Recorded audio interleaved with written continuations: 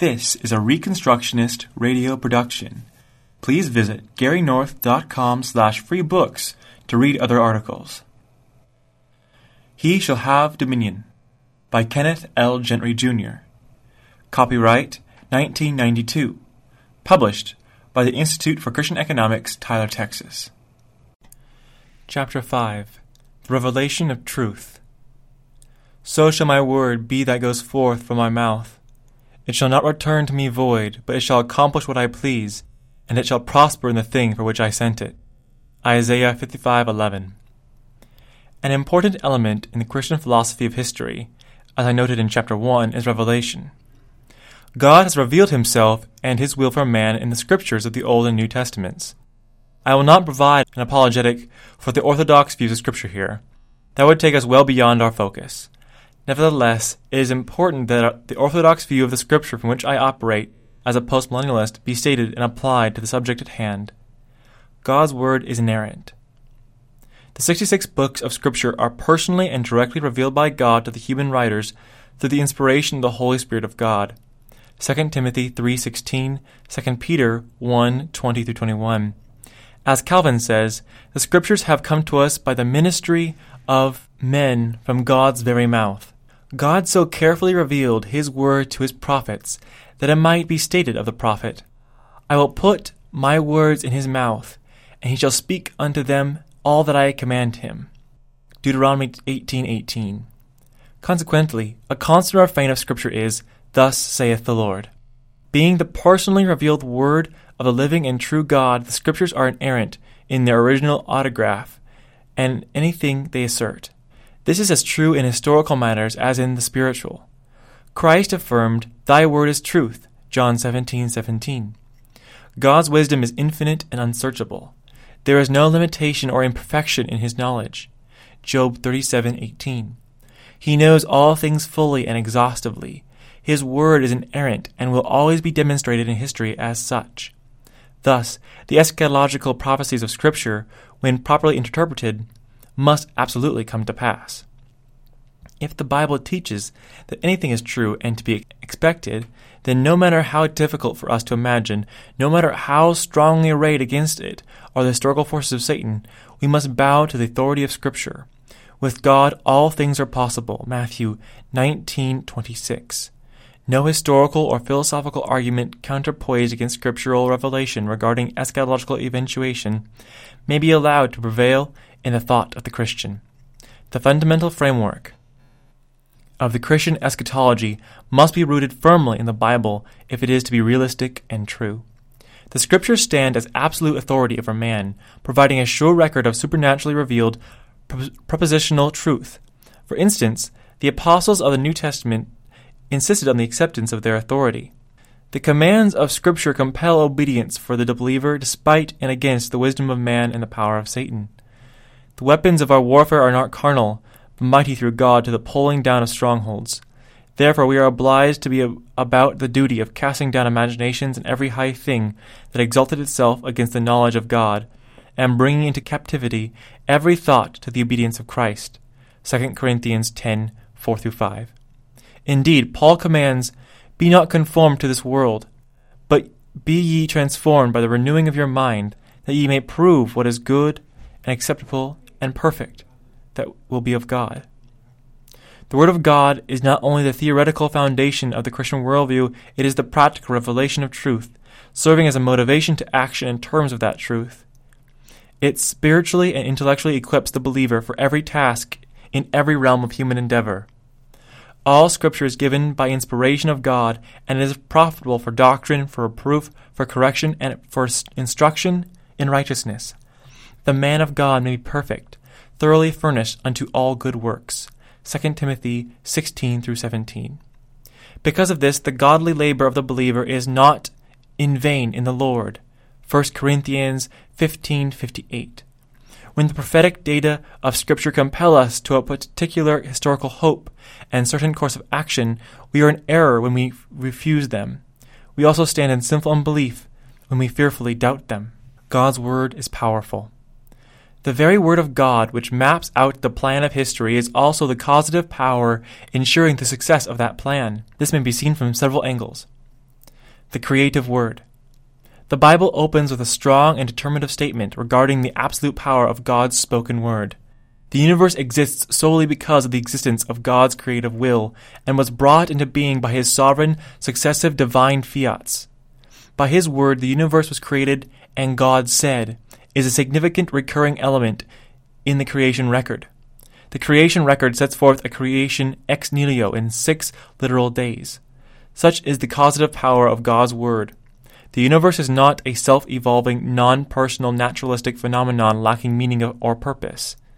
The relationship between the creative Word of God and the revelatory Word is important to grasp. The Scriptures clearly tie the two together. The clearest evidence of this is found in Psalm 33, 4-6.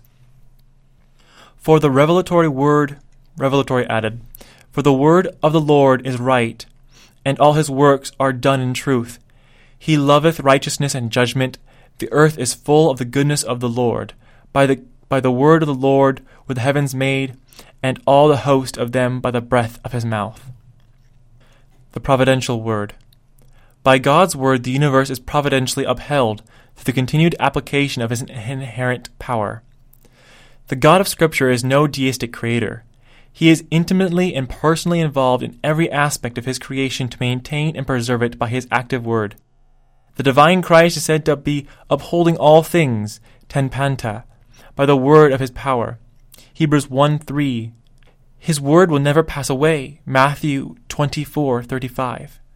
The sovereignty of God must be brought to bear upon this matter. The Scripture teaches that the triune God is in total and absolute control of every eventuation in every corner of the universe. God's total, absolute, unchangeable control of all things is rooted in his predetermined plan from eternity past. God is not a finite creature, limited in the confines of time.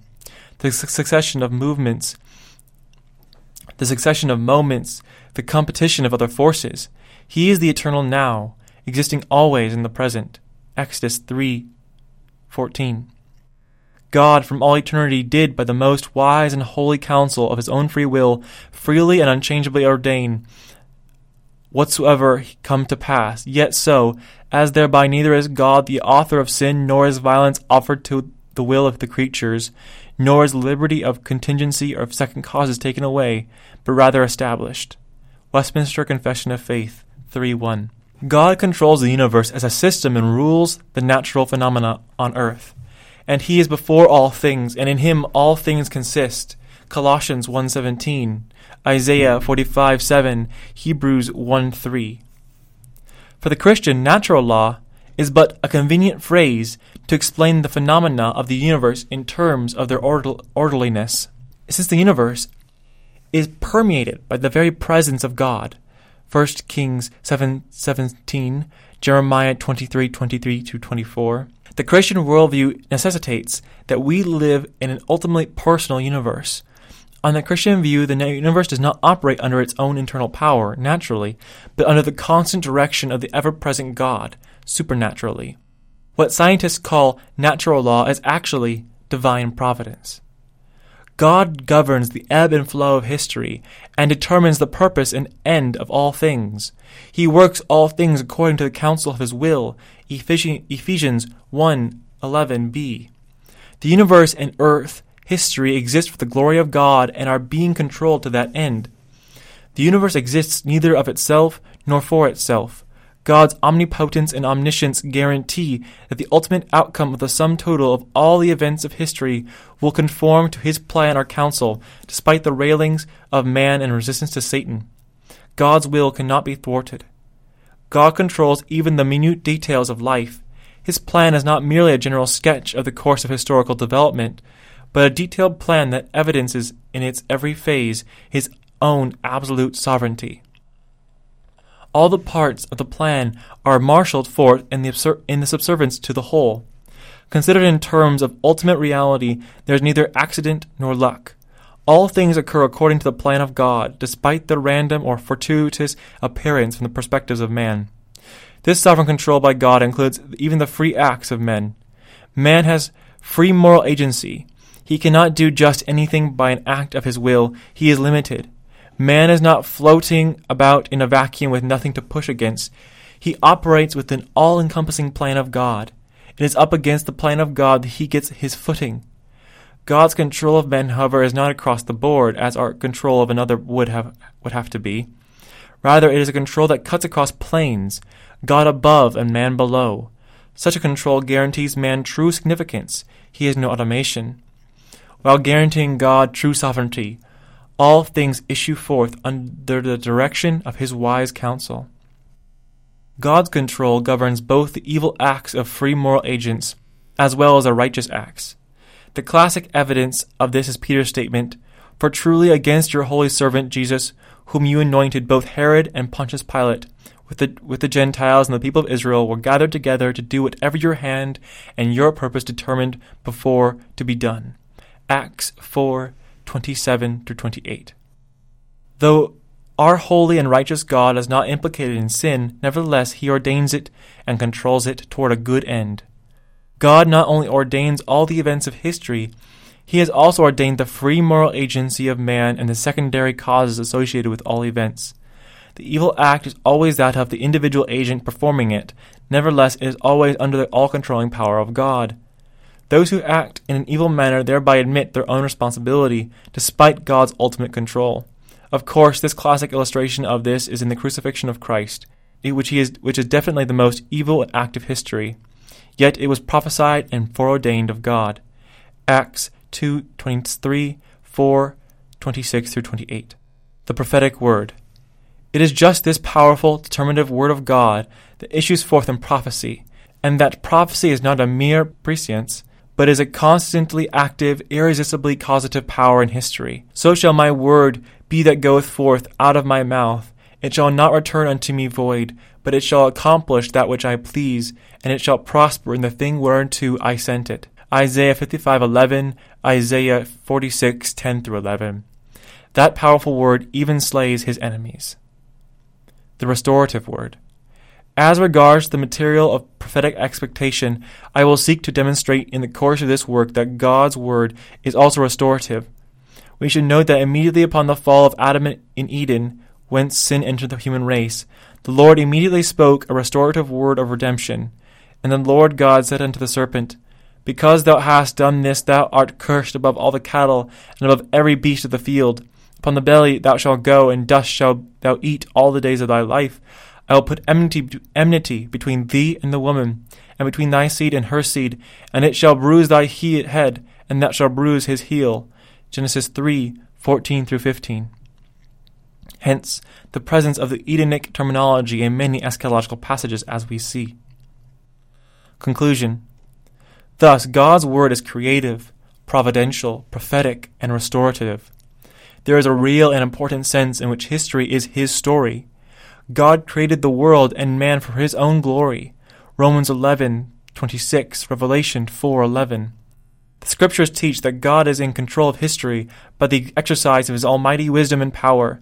In fact, the whole idea of predictive prophecy is dependent upon this view of history, in that for any prophesied events to occur requires all preceding and concurrent related events throughout all the world and history must fall into place according to plan as well. Almost always, Christ and John the Baptist being notable exceptions, the person involved in the fulfillment of prophecy is unaware that his free action is fulfilling the predetermined prophecy of God. The word of the sovereign God is creatively constructive. That is, it has brought reality into existence. Genesis 1, Hebrews 11:3.